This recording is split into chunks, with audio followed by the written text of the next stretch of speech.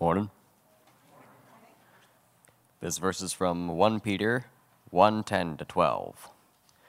Concerning this salvation, the prophets, who spoke of the grace that was to come to you, searched intently and with the greatest care, trying to find out the time and circumstances to which the Spirit of Christ in them was pointing when he predicted the sufferings of the Messiah and the glories that would follow.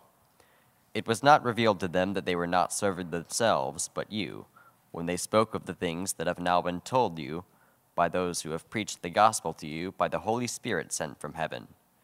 Even the angels long to look into these things. Thank you.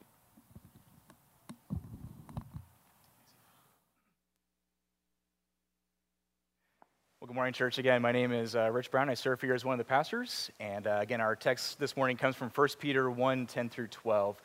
With that in mind, let's go ahead and come before the Lord our God in prayer as we open up his word. Father, we're thankful that you have given us your word. You are the one who loves to give your children good gifts, and you've first and foremost given us yourself. So, Father, we're thankful for that. We're thankful that you are a God who reveals yourself to us, that you love to make known yourself to us, and that in this time as we have the privilege of better understanding you and knowing you, Father, we ask that you would use this time through the preaching of your word to simply bless us, to cause us to see Christ more fully, to appreciate him and to grow in our affection again toward him. God, we ask that as your word is proclaimed, that it would go forth with great power, not that it's anything in me per se at all, it's just really your word that is going forth. So Father, as your word is opened, as we read from it, would you give us eyes of faith, hearts that long to see you more deeply and more sincerely. And God, may you use this kindling, this message, and light it ablaze with your fire, O Father, that it would spark within us a deeper desire to know you. And so we ask all this in Christ's holy name. Amen. So 2 weeks ago, the students here at Grace and many of the adults and myself had the privilege of taking part in a little project that I called Recreate Day. It was a fun time, and as many of you know, the middle schoolers during Foundations, the Sunday school, quick little plug for that, it's a great time, right after the service. At 11 o'clock, they'll head down the hall and meet in kind of my office / the middle school youth room. The high schoolers, though, end up going out back to one of the trailers, and if you know anything of the trailers, you know that over time, this little thing called entropy has happened. Over time, we've inherited, and it's been great, but over time, we've inherited too many things to fit into that small room. We had 5 couches, not just a couple, but 5 couches. We had about 20, if I remember counting it correctly, 20 of the same chairs that you're sitting in back there, just kind of shuffled around the whole room. A large ping pong table, a foosball table, which is my personal favorite, love using that. A large basketball net thing like you'd see over at Chuck E. Cheese, really big. It took up much of the side of the room. And it had broken over time, unfortunately. I think Chase Morgan was the only one who was using it by that point. But anyways, again, entropy had happened. Like there were so many things in there and so much more that was just kind of breaking over time. And so we figured, hey, it's high time for a renovation of the high school room. And so what we did was he decided, I forgot to mention too, by the way, this is really important, but not only was there also like extra carpeting from the sanctuary in the youth room, there was also this nasty smell. Definitely want to mention that because it was definitely a skunk that had gotten underneath there at one point. Lit the whole place up. Anyways, and don't worry, it wasn't like the bodily odor of one of our teenagers. It really was one of the skunks that had gotten underneath there. It's been long taken care of, don't worry. But it was just nasty. Again, it was time for a renovation. And so when I first pitched the idea to our high schoolers back in the spring, you should have seen their face. This idea of kind of cleaning things up and starting over, getting rid of what was broken and just kind of disheveled and starting over. And they were excited about it. This time was a little overdue for them, And so what we did was we got a bunch of us together, Bruce Seeger and Matt Johnson, Angie Gens, and others, over a dozen of the high schoolers and middle schoolers included, all got together to help pitch in and pitch, literally, the old junk from the high school youth room and start over. We then spent the day, Recreate Day, painting the rooms, this really cool, modern, sleek gray color all around the perimeter of the room. And then recreate day turned into recreate days, plural, because we realized there was so much to do.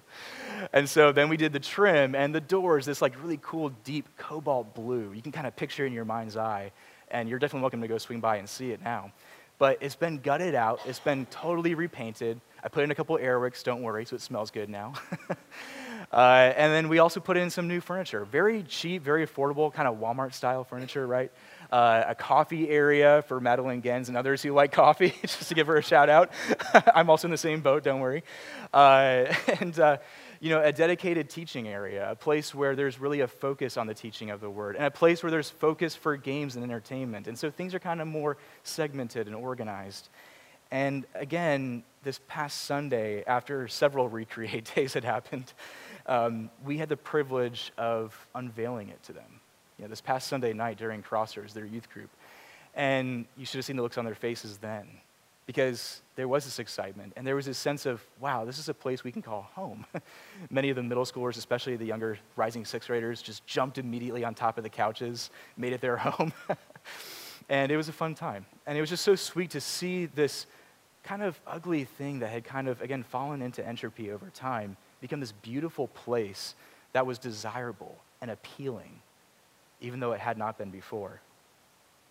Now, I say all this because it's amazing how seasons of change in our life, seasons where things seem to be falling apart and falling into that state of entropy, as it were, even suffering in various degrees as they hit us over and over and over again, how they honestly end up making us appreciate more deeply the bounty of God's grace given us in the gospel. The bounty of his grace, even that which is called common grace, that has to do with how God lavishes his children every single day with good gifts. And how in the midst of these moments of heartache or suffering, these moments where we experience his grace just make us stand in awe all the more. Sometimes we experience different kinds of various sufferings, and we all do, week by week. We experience perhaps times when close friends turn their backs on us. We experience times where our places of employment cause us to feel a greater stress than we feel like we can even manage ourselves. Sometimes we feel like people who are closest to us kind of prick us like needles by saying things or doing things that cause us harm, even though they don't mean that. Sometimes we experience seasons of feeling drained, feeling lethargic or empty, being poured out over and over again without being poured into. And maybe even we experience times of purposelessness, like a boat without a sail lost at sea and the cold blue open. My point this morning is that suffering itself often leaves us with questions, but as simple as it sounds, the Spirit of God leads us to the answer. So suffering leaves us with questions, but the Spirit of God leads us to the answer. And that's Christ mainly. As we take a closer look at 1 Peter 1, 10 through 12 this morning in today's sermon, we're going to be expounding upon the specific grace that is mentioned here in this passage. This grace that was given to a suffering and broken church that also belongs not simply to those immediate recipients of this letter, but to also us as the body of Christ 2,000 years removed. And so this morning I want us to focus upon three main points. 3 points, as always. God's immutability, God's faithfulness in the midst of our suffering, and finally, God's answer to our suffering. So his immutability, his faithfulness, and his answer. First up to bat, God's immutability. Now, I don't know about you, but the verbiage of 1 Peter 1, 10 through 12 is more than a bit confusing at first. Like when you were hearing even Ethan read that a moment ago, if you were like me, when you first glance at it, you're probably thinking, like, man, Peter, can you kind of pause, like maybe throw in a few periods? Can you take a breath while you're saying all of these lofty things? I mean, he basically goes from talking about, even right here between verses 10 through 12, how the prophets had prophesied about the grace that was to be these people who then earlier he describes were in the dispersion, and this same prophetic message was actually revealed later in time through Christ's sufferings and his glory. And then it goes on to explain how, that was really what this was all pointing to, and yet you're in the dispersion, and it's such a marvelous matter that even angels long to look at it. And it's like, can you just catch your breath, Peter? Like, you've packed in so much. We might even be confused just hearing that right now. There's so much that he's packing into it. And so rather than spend 30 minutes, and hopefully not more than that for all of our sakes, but rather than spending 30 minutes trying to, or more than 30 minutes even trying to do justice and unpack this whole thing, I would rather focus upon the core of this very passage. And the core, I believe, is namely Christ's sufferings and the subsequent glories. So I want us to kind of hone in on this. And we'll do justice to the rest of it, of course, but I want us to hone in on that aspect in particular. Christ's sufferings and the subsequent glories. Now, let's see. As we all know, Peter himself had walked with Christ for more than 3 years. As a disciple of his, one who knew him well. As Pastor Tom and I were going through the Gospel of John series back in the spring, we had talked about how that Peter and James and John had even seen, as I mentioned in an earlier sermon this year, they had seen Christ transfigured right before their very eyes. They had seen all of his glory on display upon that mount. And even Moses and Elijah appeared on his left and his right, signifying that all of the law and all of the prophets really point to Christ. All of their fulfillment is in Christ. And it was fitting then that following upon that sermon series back in the spring on the Gospel of John, that then we focused upon the 10 Commandments. And of course, that's a much easier, passage from Exodus 20 to preach. It's not like 1 Peter where it's confusing and a lot of high language. Simply it was do not steal, do not murder. But even those laws have everything to do with Christ. The totality of the law ultimately points to Jesus and his fulfillment of the law. And I think it's fitting that in our passage this morning as well, that as we moved even in our sermon series beyond the law to now this writing from the New Testament, Peter alludes to the prophets, kind of the other side of the coin of the Old Testament, so to speak, the law and the prophets. And Peter, his main point is that all of the prophets ultimately were prophesying about Christ. Christ. So now, context. I want us to look a little bit at historical context here. It's been widely believed that Peter's first letter to the church here was written in the early 60s. I'm not talking about the 1960s, but I'm talking about, 80, 63, 64 or so. And things were much different back then. What was going on back then is what Peter talks about in the very first verse here in 1 Peter 1, the dispersion. The dispersion of the Jewish believers to Pontus and Galatia, Cappadocia, Asia, Bithynia, etc. Modern-day Turkey, if you want to kind of put it on a map. What was happening is that, in God's providence, these people were scattered. They were forced to flee from their own homes, their own livelihoods, their places of employment, because they were being persecuted not only by the Roman government, who didn't understand this religion called Christianity, nor why people would worship a Savior who was crucified upon a cross, but the Jews who did not believe the gospel, who did not receive Christ as the promised Messiah. They also looked upon these Jewish believers in Christ as being foreign, and they were persecuted as such.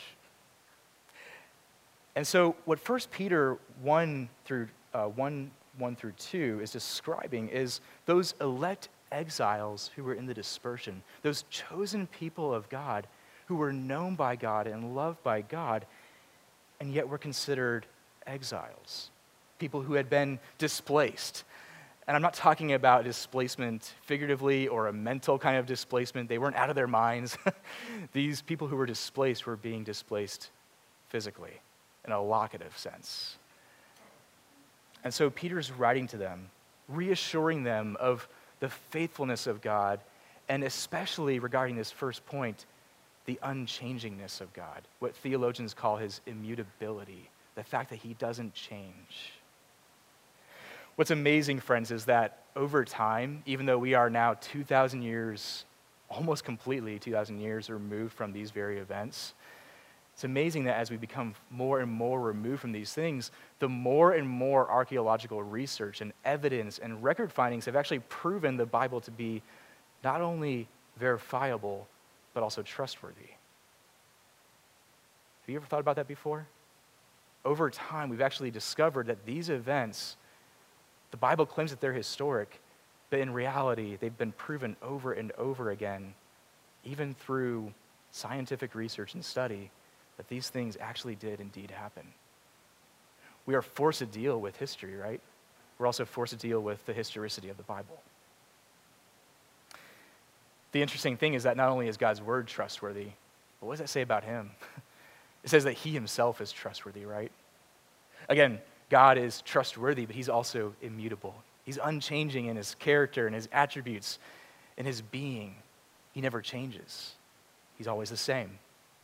We read in Exodus 20 over the summertime from that 10 Commandments series that the same God who brought people out of distress, out of their bondage to the Egyptians, the fierce oppressor of Pharaoh and those underneath him, the same God who rescued these people from their oppressors, who displayed their mighty salvation, his mighty salvation before their very eyes, who led them out of their exile and slavery, so to speak, into a land of wilderness before leading them over the Jordan River into the promised land of Canaan, is the same God of the New Testament.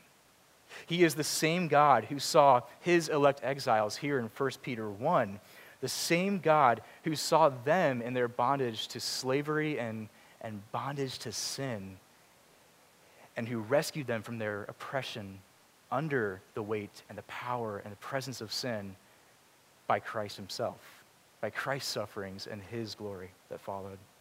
He is the same God who displayed his mighty salvation before their very eyes, who let his son be crucified for their sake.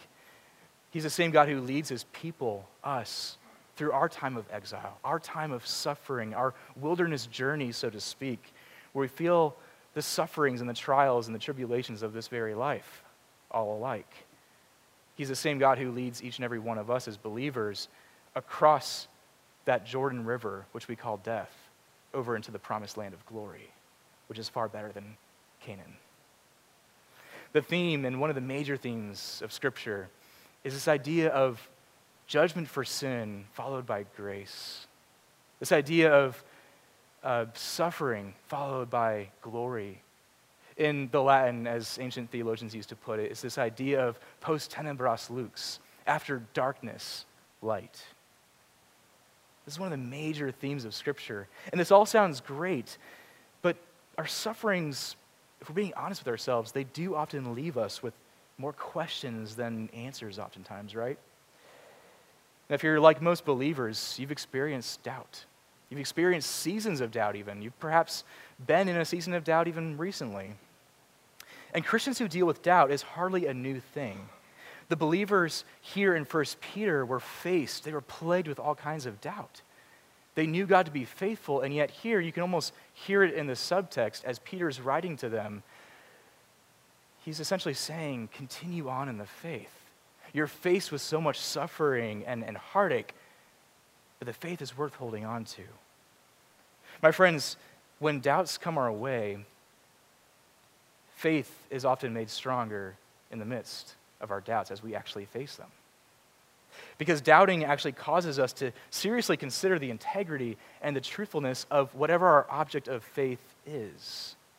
See, the beautiful thing about doubt is that it can lead us to a more intimate relationship with God, a more deep and profound trust of him and in him, when we realize that he himself is the object of our faith worth believing, versus whatever our false lowercase g God is that we might have set up in our life.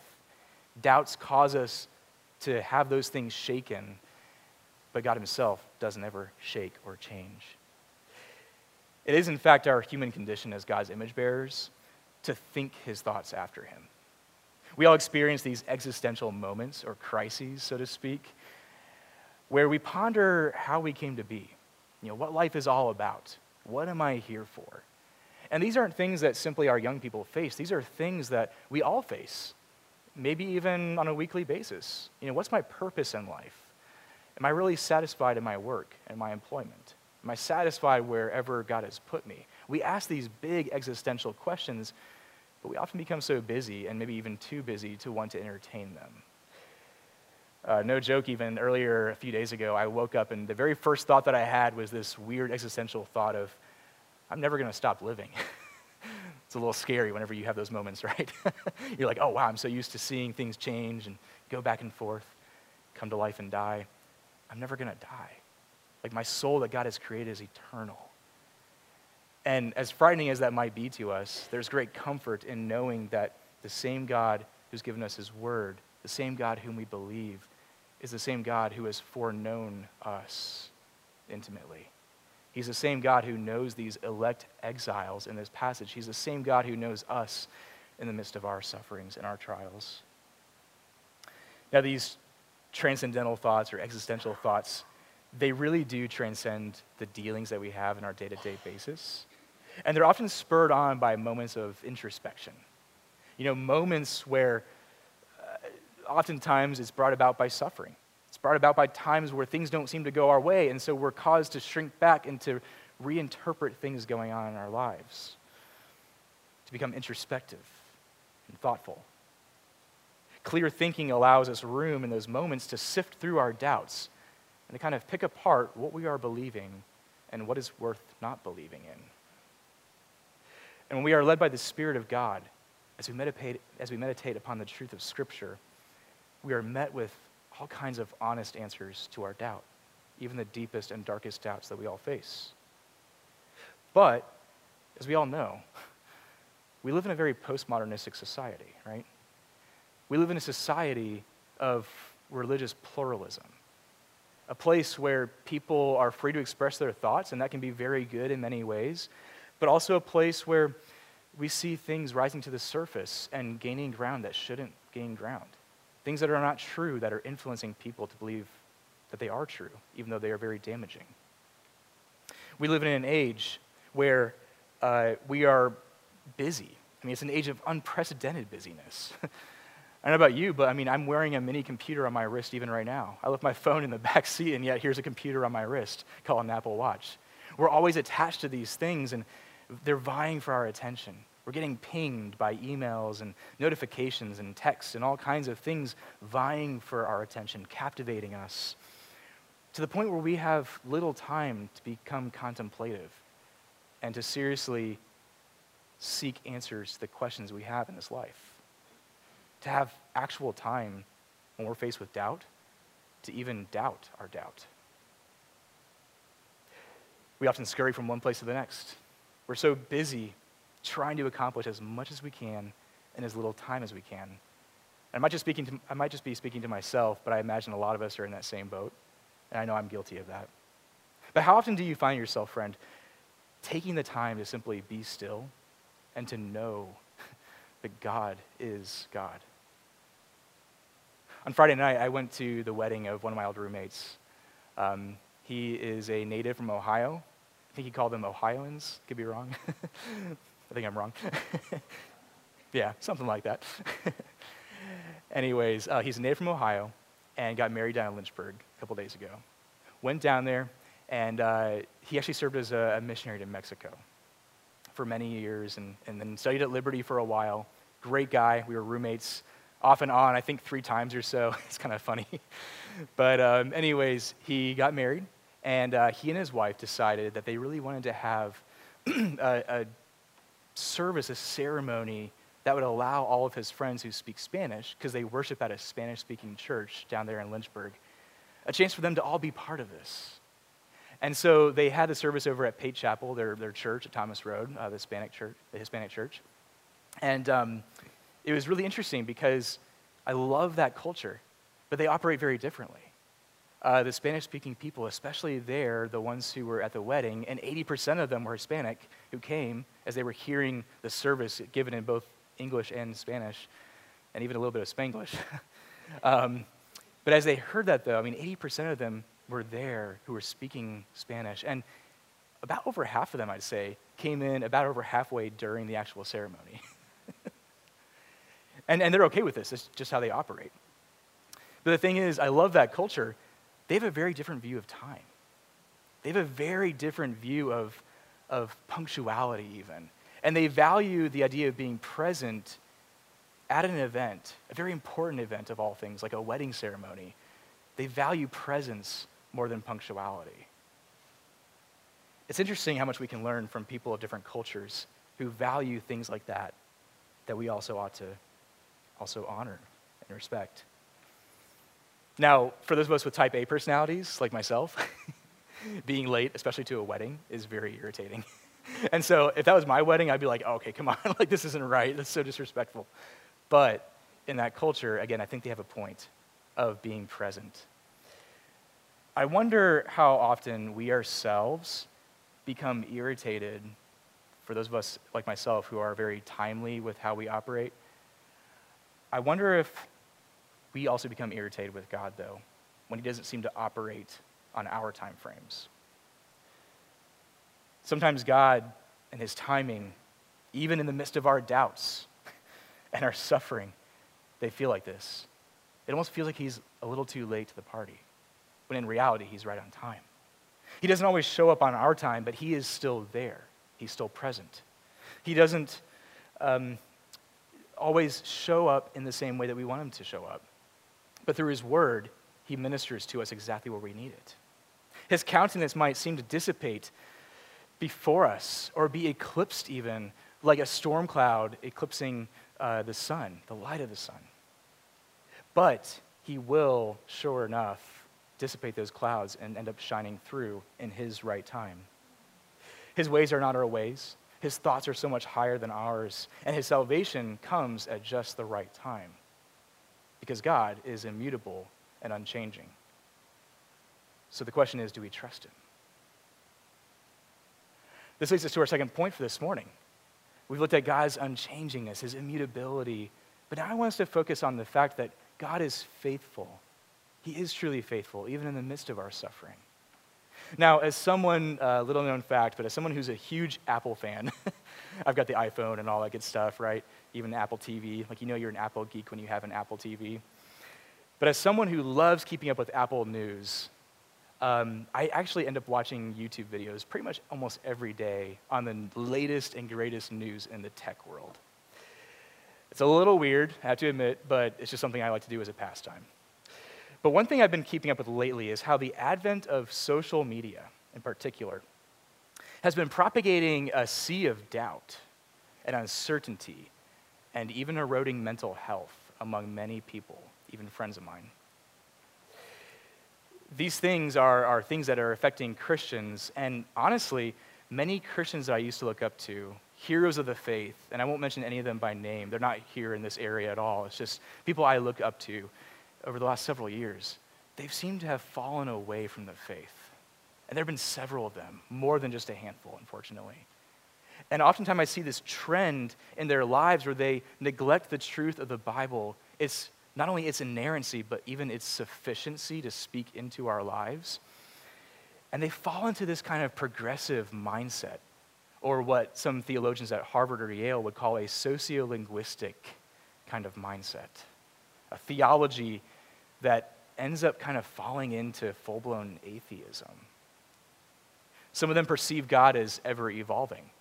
They don't believe that he is unchanging. They believe that he does change over time, and his truth and his law changes to each culture in time. But that's not the God of the Bible.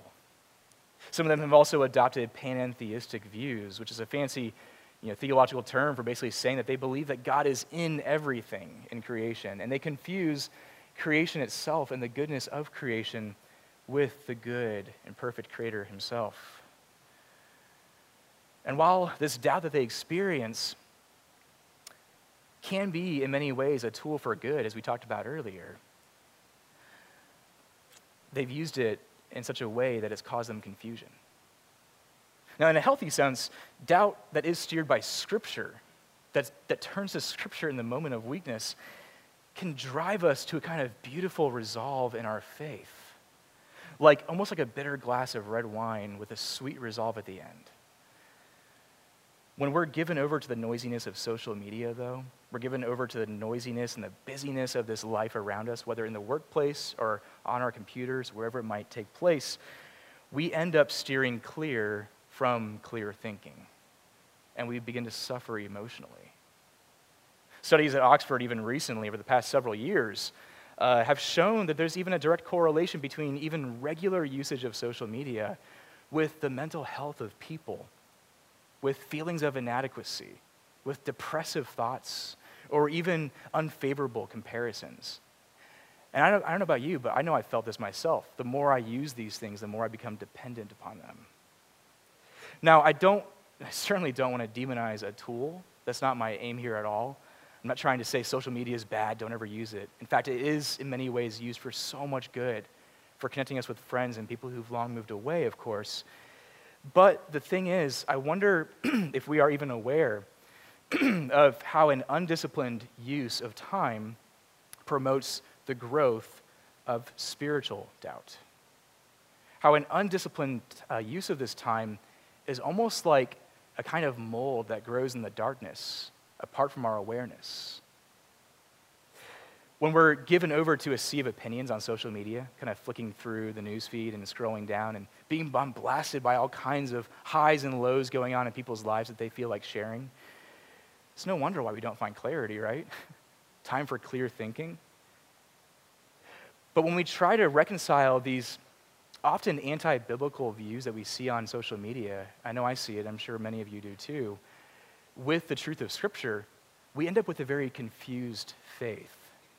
We end up with a faith that is not historic, that has been foretold of by the prophets, like 1 Peter talks about. We end up with a faith that is ever evolving, and that leads to destruction. See, as Christians, we know that Christianity, as it's given to us in the Bible, is the most and really the only consistent worldview. Now, I realize that in our postmodern society, to say that this word is true, it's infallible, that it is even the only proper worldview to have, is pretty much blasphemous. You can't really say that in today's day and age, so to speak. But think about it this way. If there is one God who has truly made all things and who has revealed himself to us through his word, and his word is without error, then the faith that was delivered once for all the saints is both singular and it's unchanging, and it can be found and it can be trusted in. And this is exactly what Peter is trying to say to us in 1 Peter 1, 10 through 12. See, he appeals to this truth of God's faithfulness in the midst of a sea of doubt. The Christians in this passage were riddled with suffering, as we'll continue to see as this series continues over the next few months. But Peter reassured them that Christianity is true, that Scripture itself drives us to one central key truth, that Christ suffered for us, suffered for our sins, and that he inherited these subsequent glories through his resurrection. See, we face trials, we face heartache, but the God of the Bible is still with us. He knows us. He loves us. So, Christian, do you believe that God hears you? As we were singing to him even a moment ago in our time of worship, do you believe that God actually wanted to hear your voice in the midst of the rest? As even this word of God is open before you, whether on your phone or even right in front of you on your lap, do you believe that he wants to speak to you through this word, his Scripture? As we take even the sacrament of the Lord's Supper in a few moments here, do you believe that God wants to commune and to fellowship with you as you take the bread and the wine? Do you believe that Christ is being offered to you? Church, as 1 Peter 1, verse 10 says, the same prophets who prophesied about the grace that was to be the early Christians is the same grace that is offered to you. And that grace has a name. It's Jesus. That grace was a gift. The Son of God, the darling of heaven, suffered, was crucified, and was risen for you. As that old hymn says, this is my Father's world. And since we live in God's world, when we experience different kinds of suffering or loss or pain or heartache, without knowing the only fitting and proper salve to meet us in those times of weakness, namely Christ, we miss out on experiencing the hope of that glory that we have to await as Christians that follows suffering. The reason we hear of people who walk away from the faith is because they've abandoned their first love. Heroes of mine, like I mentioned before, when we see them fall and we see them walk away and deny Christianity, It's because they've walked away from Christ in the midst of suffering more often than not, rather than clinging to that hope. Now, it's become popular in broader evangelical circles today to quote-unquote deconstruct one's faith. It's that movement called deconstructionism. And what it basically entails is essentially deconstructing your faith, going back to some kind of more primitive way of looking at faith, which goes outside the Bible, and they end up embracing this ever-shifting cultural norms that change over time regarding morality and sexuality and ethics and justice. But in doing so, many people, especially people in my own generation, where I see it more prevalent than not, those around like age 30 or 40 or so, they choose to question God rather than doubting their own doubts. Friends, I may be preaching to the choir here, so to speak, but Scripture itself is more than sufficient to handle our doubts and these existential questions we have. There's a stark difference between believing in God and believing God, friends. And while the word faith, like you may have noticed, is not necessarily here in this passage, in these verses right here, I believe that Peter is showcasing more than hardly anything else the faithfulness of God in the midst of suffering. How God is faithful to the end. The same prophecies that he put forth in the prophets' mouths from of old, he fulfilled in himself. And he will continue to use that to minister to us to this day. The implicit plea of Peter, as one who had known Christ both in his time of suffering before his death, but also post-resurrection, his glory that belongs to him. His main plea was that we who read this should believe the grace that had been predicted by the Spirit in the days of the Old Testament prophets, that was fulfilled in the life of Christ during his own life here on earth and his ministry, and that was attested to by the apostles who witnessed such things. So friends, this brings us to our third and final point for this morning, and that is this: God's answer to our suffering. Now, when you read through Scripture carefully, especially the Old Testament, you see these glimpses of a promised redemption to come. Abraham, who was unable to have his own kids by birth, believed God when God told him, no, actually you will. And in fact, this child who will be born of you, Isaac, will be, through his seed, a blessing to all of the nations. And Abraham didn't just believe in God, he believed God in that time. Job suffered all forms of death, writhing pain, boils, and all kinds of actual pain upon his physical body. He was even despised and rejected by his own friends. They were they had misappropriated and yet well-intended things that they were trying to say to him that were hurtful to him in his time of suffering. And yet he believed God that in the midst of his suffering even, his Redeemer still lived. And that one day his Redeemer would even walk upon the earth, bringing redemption and restoration to this broken, fallen world. King David in Psalm 24 believed God, that one day the Son of Man, the Son of God himself, would stand in the temple. The very one who had clean hands and a pure heart, as Psalm 24 says, as we alluded to in the call to worship this morning, the very one who had clean hands and a pure heart, who did not lift up his soul to what is false or swear deceitfully, would receive blessing from God, the very God of his salvation.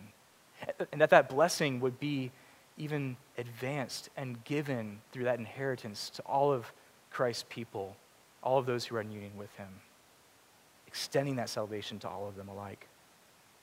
See, Jesus Christ is our suffering servant, as Isaiah prophesied, the very one who would bear our shame and our sin upon the cross, drinking down to the very dregs the full cup of God's wrath for sin. Christ humbled himself to the point of death, as Philippians 2 tells us, even to the death of a Roman cross for our sake. At the cross, judgment for sin was met with unfathomable grace. At the cross, justice and mercy kissed, as the prophets foretold. Christ, according to Isaiah 53, long before even this writing in 1 Peter, Christ was pierced for our transgressions. He was crushed for our iniquities. Upon him was the chastisement that brought us peace. And with his wounds we are healed. And a little further in on Isaiah 53, it says this, that he made his soul an offering for guilt. And catch this, it says that Christ shall see his offspring, but truly Christ has seen his offspring. He's seen us, his people. It says that Christ shall prolong his days, and as the prophets foretold, Christ did prolong his days. The will of the Lord shall prosper in his hand, Isaiah says, and again, the will of the Lord is and will continue to prosper in his hand, as it already is. So friends, how is this message of suffering and glory of benefit to us? I want us to kind of land here this morning. First of all, Christ is the very grace of God spoken of in this passage. He is not only the suffering servant, but also the King of glory, our forerunner, our hope of glory, the one worth fixing our eyes upon and pursuing in faith. As followers of Jesus, as those who have taken his yoke upon us, who learn from him, who trust in him for salvation from sin, we likewise follow in his footsteps. And when we as Christians suffer, we share in the sufferings of Christ. Friend, he knows exactly what you're going through. He knows exactly what kind of suffering you might be faced with even right now. See, in this passage, I love this aspect of it, but there are two key aspects of salvation here. When it talks about that word salvation, there are kind of two sides of this. The first, talked about in verses 10 through 11, has mostly to do with this promise of coming salvation that came to us in the very person and work of Jesus. Redemption, right? That big R word, redemption from our sins. But another kind of R word is also implicit here in this text. The word called restoration. See, restoration from this world of sin belongs to us who are in Christ. This perfect wholeness, peace, shalom that Christ is bringing to us. The very one who's making all things new. He's bringing that to us even now as we live this eternal life that he's given us. So Christian, in this life, as we continue to experience suffering, even though we have been saved from the power of sin, we yet await that day of glory, that day when we'll be free of the presence of sin, where all things are made right again, where all wrongdoings that have been done against you will be put asunder.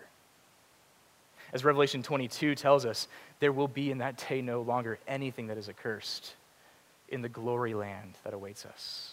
The throne of God and of the Lamb, Christ Jesus himself, will be restored on this earth. It will be on this restored earth, rather. And we will see his face. We will worship him. His name will be upon us for all eternity. Death, night, and decay will be no more. There will be no need for lamp nor light of the sun, because the Lamb himself is our light. And we will reign with him forever. So in conclusion, the mystery of Christ in regard to our suffering and the glory to come is great. But in the midst of our suffering, we may not know always the why behind what we face, but we always know the who as Christians. The who is still in control in the midst of whatever it is that we are going through. The world tries to operate apart from this kind of knowledge, apart from the very lordship of Christ, and things don't seem to make sense. But for us as Christians, we can still operate knowing and believing the who behind what we face. In short, friends, the grace of Christ is still worth preaching. The grace of Christ is still worth clinging fast to. The grace of Christ is still worth holding fast to, even in awesome wonder. And to kind of send us off on a quote, I love this quote from C.S. Lewis. As he dealt with suffering of his own kind, hear these words that he said, "I know now, Lord, why you utter no answer to me, because you are yourself the answer. Before your face, all of my questions die away. What other would suffice?" With that in mind, let's pray.